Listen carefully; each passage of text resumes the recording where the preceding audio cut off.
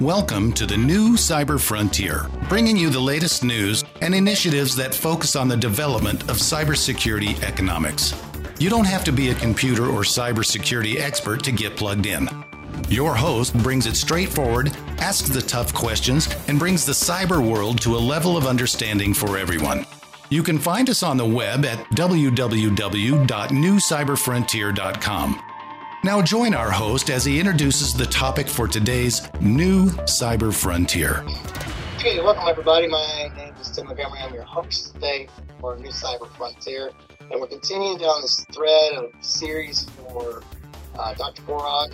I'm sure everybody knows him as one of the other hosts on this podcast. But he has managed to publish his dissertation finally, after 7 years. And we can call him the doctor, I guess. Doc, my father was a doctor for a while, so he always loved to be called Doc all the time. His doctorate was in environmental sciences. But welcome back, Dr. Gorog. Thanks, Tim. Well, it's good to talk to you. We cross paths so much, but it's good having this series with you and a couple others we've done here recently.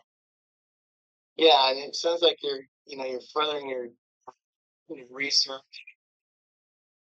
Put on my shirt here for the block frame ink. Put that in there just to make sure we know who's sponsoring this round, right, Dr. Gorog? Last rounds, a couple rounds, we got into different aspects of this, and today I think our topic of choice is going to be more the type of breakdown for mechanisms, primarily about technologies, some of the things around your, as you went through the process of deliberating the information to get this dissertation where it is, we're getting more into the concepts of what it took to get there, the mechanics, administrative things of that nature.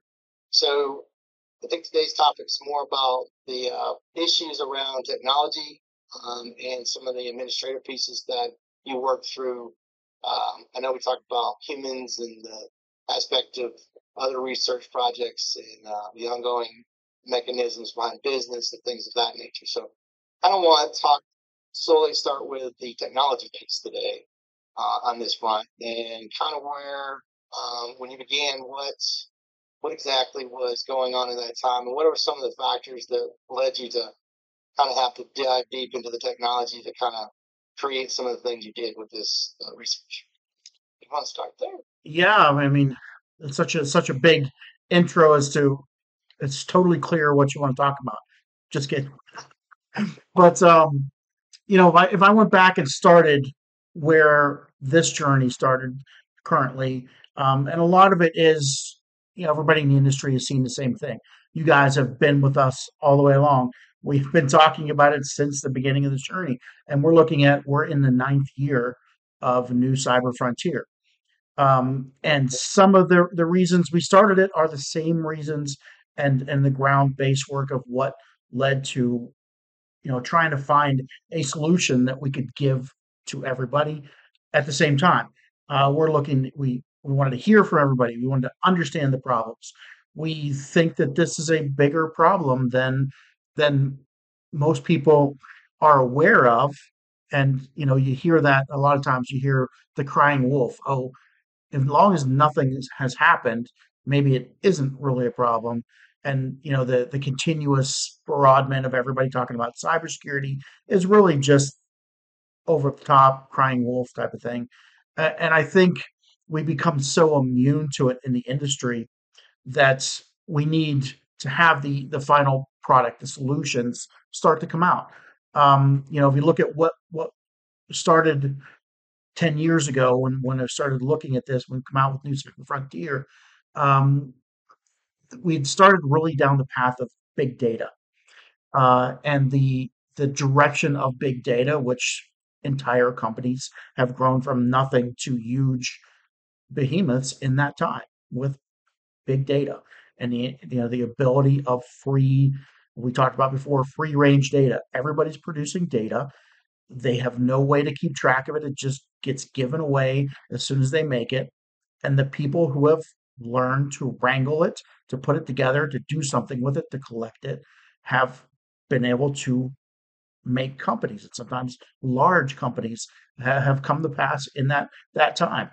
And whenever I started the process of, and I still keep one of the first posts I did on LinkedIn, which you can read. It was literally like 2014, so back right after the compromise at the the OPM, which was one of the first large government agencies to get compromised, and it was a game changer at the time. Now we're kind of used to it. It happens all the time. Another announcement, it rolls off. Our data must be out there. So, but at the time, there was a fire to go put out this problem, and the fire and the things that they brought in to put out the problem caused more problems than they solved, because they added the collection of massive amounts of data and the analysis of it, which made the ability for humans to engage with security even more difficult. So the pieces of putting this together were to say, well, what is the way to start simplifying the discussion? And ever since then, the whole industry's been about making it more complicated. Every 3 years, a whole new set of compliance, thousands of more applications, more things to look at. Everything's collecting data. So now let's make AI to analyze the data, to do something with it. And the more data we produce, the more is produced by generation engines, by AI, by whatever, and it's exponentially growing. And does it?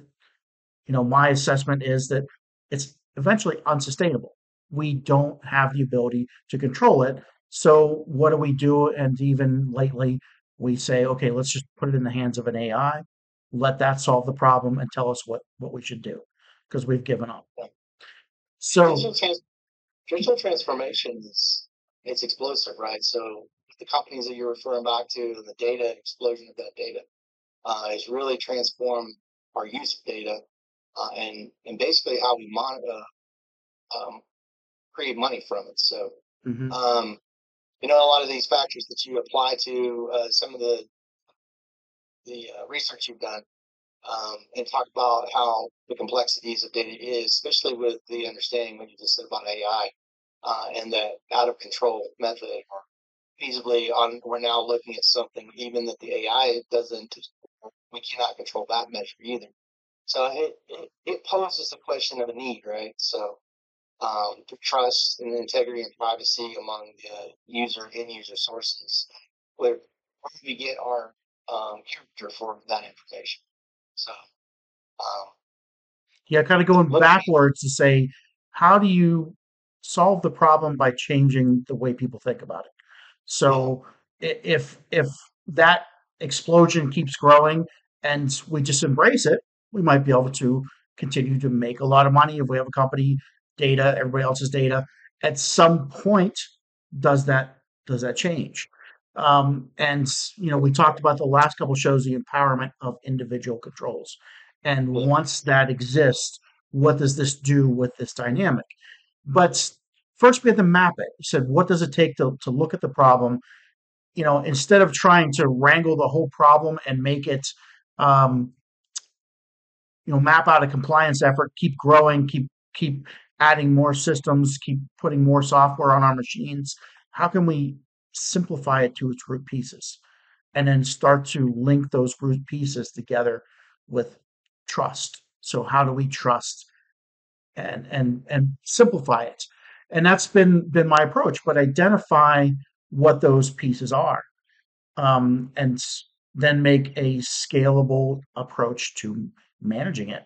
So if we say one side of the industry is working on how to wrangle what's going on right now, and the other side is looking at, or some people like myself are looking at, how do we get ahead of it? How do we make something that is going to be valuable in the future, and turn this direction to something controllable?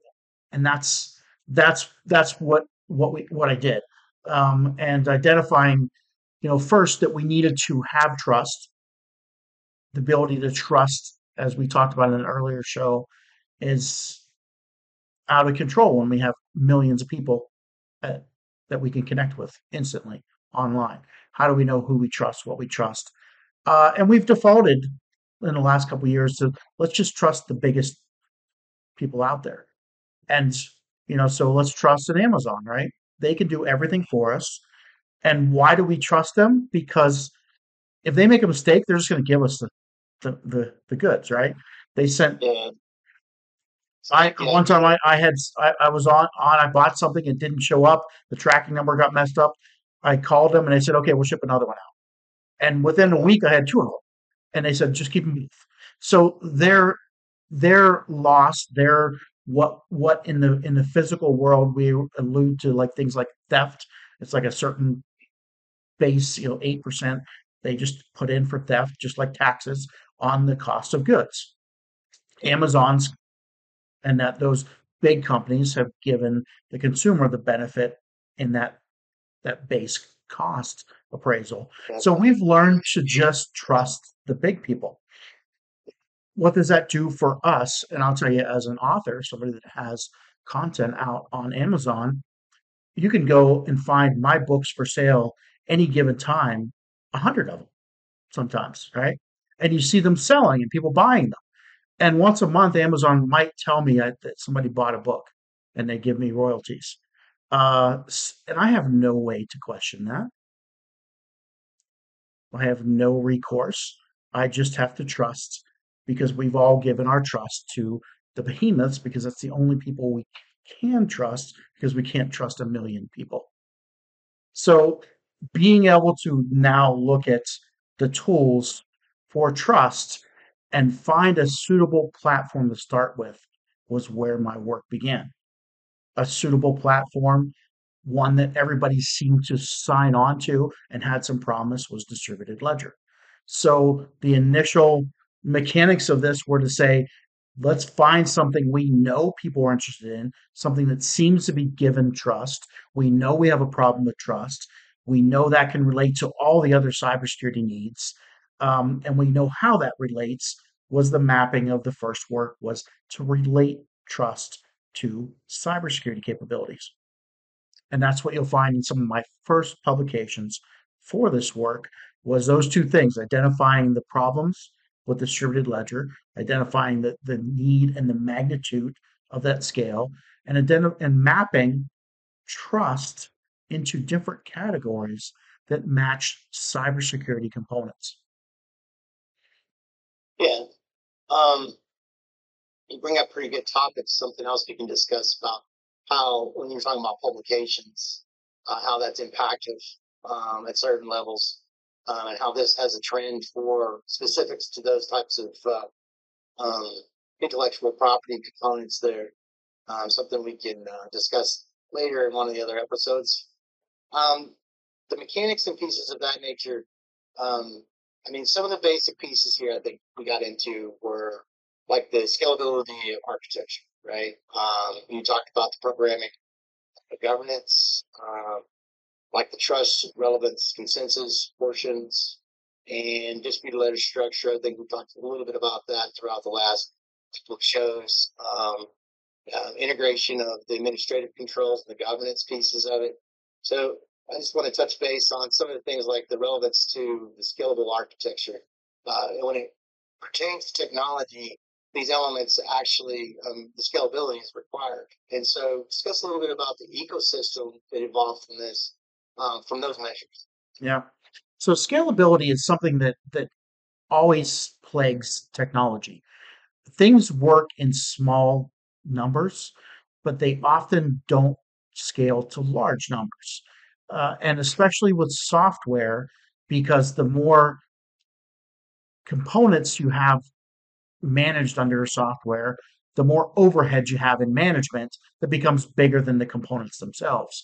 Right. And the distribution of it, like the internet is actually a simplistic, very simplistic tool.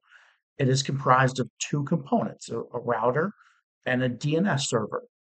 And the routers all just connect together. They're relatively the same, some variances in different products, but they do the same feature and they all just know how to work with other of the same routers, and they reach out if they don't know something or they're missing something for the domain names service, the DNS servers, and say, hey, I don't know where to go with this. Where do I send it? And that's those two things work in Congress together. Um, so it makes for a scalable, simplistic architecture. So with that example, the administrative, looking at what can we do, let's use the example of something's holistic and scalable that we know, i.e. the internet, and say, what are the limitations of distributing trust with the tools that we looked at, distributed ledger, and how can we map what we've done with the internet to make a scalable modular approach. And that's what I took in the design pieces of it.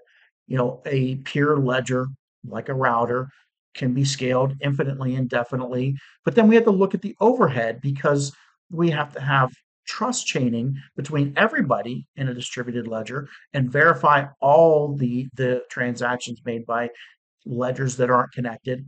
And how do we do that? And what type of overhead is required? And how do we minimize that overhead? And how, with the overhead known, calculated, do some models that can scale to large scale and see what it looks like at large scale. And that's the mechanism of the kind of the my methods, research methods and proof methods were to design scalable models or models that could scale very large with the timing, with the amount of data, with the transactions used, and see what they look like down to each individual system in the modular architecture. Yeah, the Bitcoin architecture has limitations across the other types of blockchains that are out there currently. Can you discuss a little bit about where you found the limitations of those in comparison to what you're using here in this research? Yeah, so when I first started looking at blockchain, we almost threw it out. Just the magnitude of mismatch of what can be done by like a Bitcoin or Ethereum or a Hyperledger Fabric or the existing tools out there, and the need of large scale adoption. We're so far off. We're talking thousands, 100,000 orders of magnitude difference. It would not scale. I mean, Bitcoin, which has had such an appetite for it globally, um, 8 to 10 transactions per second is literally its maximum it can support. And Visa card does like 20,000 a second. So there's no way that, and that's just one credit card. There's multiple of them out there, and multiple physical currencies and other type of payment systems that have those large volumes. It's just there's no way it could scale. But then a lot of people said, "Well, I'll make a cryptocurrency too." And there's literally, you know, 5,000 to 6,000 copycat cryptocurrencies out there that are just like or very minor, like 1 or 2% variation from Bitcoin, from the original one, all doing the same thing. So now the attempt has been to, well, let's connect them all. Since we know no one could scale, let's just connect them all and make a way to work between them all.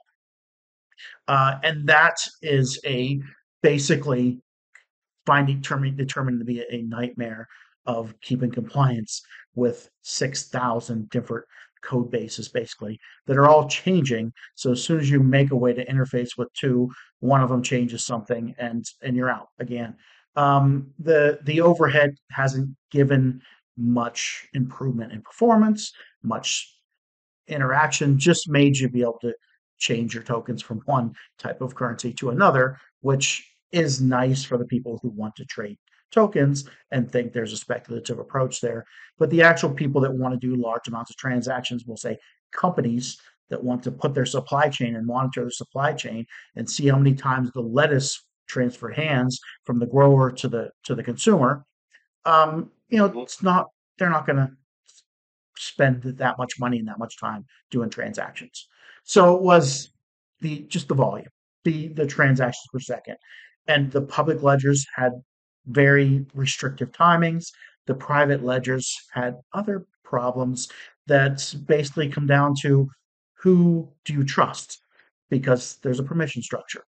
So if Walmart heads the supply chain and they require all their vendors to be on it, that is actually a benefit and a good use case for a private ledger. But as soon as Walmart and Amazon want to be on the same ledger, Amazon's not going to trust Walmart's management and permissions, and Walmart's not going to trust management permissions of Amazon, so they're just not going to work together. So those private ledgers just came to a zero screeching. They're not going to trust the other company's Active Directory type of structure at all. So they're just a showstopper. Some of those were actually live in those industries though. Um, Incentive is also another thing where the incentive was separated from the operation, and you have this thing called mining where people run all kinds of high-powered equipment to mine cryptocurrency. So many of us have heard it. Many of us have probably tried to do this in our basement. Basically, created a worldwide lotto of trying to make a solution that anybody could do just by trying over and over and over again. A hashing, which is just a mathematical algorithm that they're running over and over and over again to try to get a solution. Um, Right. all that energy that was made by used by all the computers doing mining, all the hardware that was bought by everybody to do this is all used in the process of making the transaction. So we're taking gold that we mine out of the earth, taking coal that we mine out of the earth, we're putting them together using energy run on our computer, using rare earths to make our computers, everything to make our systems. Once the block is made on the blockchain, the miner's done and they're on to the next block. It doesn't support the actual blockchain usage over time and the data that's already out there. They're always just working on the front, the head of the blockchain. So there's kind of what's a mismatch. And that was another big area is how do you align the incentive with blockchain instead of wasted energy up front and no incentive for maintaining a ledger? How do you turn it around and say no incentive up front, but the incentives for maintaining the ledger? That was one of the other identified problems that was addressed. Other ones like lack of support for offline. How you know you have if you're offline, you're out. How do you support being able to come in and come out? And the growth in size. So ledgers keep growing. It's like a logbook. How fat does your logbook get before you quit going back and looking at the first pages? Mhm. And right now, some of the big ones out, the big blockchains out there are 12 plus terabytes. And if you want to operate a server that does transactions for people, storing the data and using the transactions, you have to have an enterprise system. You can't do it at home anymore. And they're all getting to that point. And the problem is not that they're getting big, but there's no thought process for how to cut the bottom of the book off. Yes. It just keeps growing. And so the initial ones, when it was the first 2 or 3 years, and there was only a couple, a half a gigabyte, it was no problem. But now that it's gone on and people have come in, and we have a decade, and Bitcoin is over 400 gigabytes, Ethereum, like I said, over 12 terabytes, and it's growing. The growth is exponential. So now the new data is exponential. The old data is still there. Eventually, in 100 years, these don't operate. Nobody can afford to keep all the data for all that forever. And it's basically like having a copy of everybody's information all the time, and everybody keeps it. You have to have a way to say, when do we cut the bottom off? When do we phase out the old transactions? So that was a big thing. The size of those also were compounded with smart operations, putting smart contracts, which got really large. So how to address not putting the same contract. I mean, we do this in software, we do this everywhere. If something is the same, we don't write it a million times. We write the output of it and we keep the things that are the same somewhere else that you can prove them. And that was another piece is how do you optimize that as well as the first distributed ledgers. Everything was on the blockchain. We didn't have any privacy. Privacy was in the obfuscation of many, many transactions out there and people not being connected to their private keys. There was a little bit there with transaction privacy, that was just because of the magnitude of challenging details. But all the data on there, anybody could look at, and that balance, we're being able to have privacy, have security of transactions attestation, but privacy. So those areas were, where we started looking at ledgers and how do you solve, or at least provide something that can scale and solve those problems. Yeah, it sounds like you guys, there's a whole lot of research that's gone into aspects of understanding different pieces of some of the past legacy, we'll say blockchains, like Bitcoin and Ethereum, where they come up and had some stumbling blocks and some limitations. So it sounds like the research that you're doing actually transposes beyond that, and you've found really good solutions to not only incorporate privacy but also the integrity of trust that applies to the way blockchain can be used, especially when it comes to transactions. Yeah. So a lot of good stuff going on there. Kind of into the trust reliance consensus a little bit here. I want to get into that just a little bit. We've only got a handful of minutes left in this podcast for us. And talk a little bit about the relevance of how trust relevant consensus works among the actual system, the ecosystem like this one. Yeah. So, the trust reliance, as you kind of worded it, would be, we all know what a credit score is. We know that our transactions, our interactions with banking, with whatever, with our life and purchases and creditors, have a number that says how well we behaved, how well we can be trusted. So that's a bank or a lender or somebody giving you credit can look at you from a high level without knowing you and know whether you're worth giving money to or taking a risk on to lend money to, so that they can scale their operations to people they don't know personally or they don't have a track record with. Trust is literally a similar type of principle, where we can keep trust level of how well people operate and use that as their reliance on from other people, but also the higher their trust score, the more value they have in participation, the more value to them comes back out of it. So if I'm mining or getting tokens in cryptocurrency, everybody's the same. They come out with proof of stake in some of them that says, hey, the people with the most currency have the most value. So we look at trust as the people who have participated the most actively and done the right behavior over time have the highest value. And it's a reliance on trust to show how what you get out of it is what you're trusted by the others in the system into it, with an algorithm that keeps track of trust score, as well as algorithms to keep track of how well your operations can be trusted by your consumer base. So kind of two tiers with that. Yeah, it sounds like the governance and the administrative controls, basically we've woven that into the algorithms consensus for the trust relevance. And it sounds like the element for that is kind of streamline the whole way, the method towards the way this thing could drive its scalability, Yeah. which then alludes to lower administrative costs. So certainly something that it sounds like a really thought-provoking concept that you found solutions to. So fortunately, we're running out of time here, and a couple of things for you. We always appreciate you breaking down some of these things that you've managed to get into and research and come up with. And the solution you've got is, it sounds like it'll once it takes off, it's just a matter of time before it grows enough to kind of run its own show. And the ability and its design to actually be versatile in a lot of different ways. So, any last moment or minute? We got like 1 minute on the clock. Yeah. So yeah, it's kind of everything we keep talking about, the capabilities, the designs, what we put into it, the administrative kind of process of pulling it together. But the main thought process was to give something over to everybody.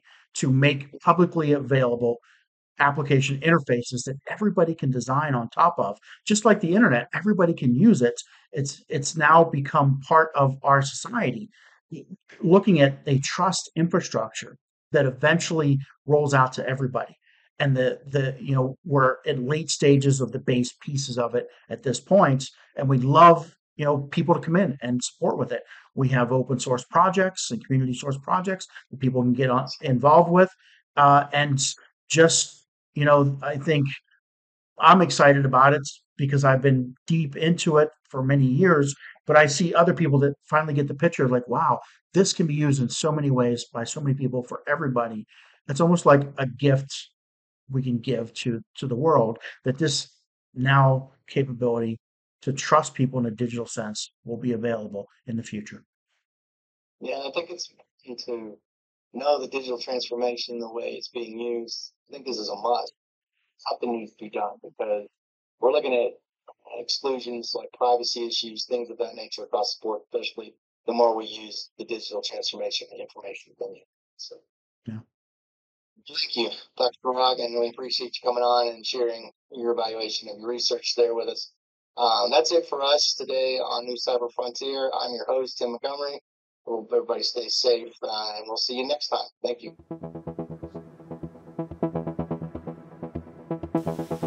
Blockframe technology offers next-generation blockchain-managed trust and security. Unique non-fungible tokens are used to secure software bills of materials to provide data quality and security for every transaction in your supply chain.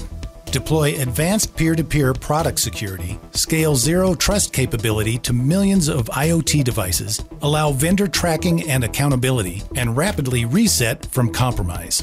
Unchangeable, time-sequenced blockchain data provides next-generation security using machine learning trust algorithms and audit analytics. Start securing your supply chain today by contacting Blockframe at www.blockframetech.com. We hope you have enjoyed this episode of New Cyber Frontier. Remember to get involved. Often we think that someone else will handle privacy and security in the virtual world, but you are the only one truly in command of your virtual fate. Join our mailing list so we can keep you informed of breaking news and new releases. If you have an idea, if you have a question that you would like to hear answered, or if you want to get involved with our efforts, reach out to us at newcyberfrontier.com. We also encourage you to visit our sponsors' links, as they are the ones that really make this show possible. I want to thank each of you for supporting the show, and we look forward to seeing you back for the next episode of New Cyber Frontier.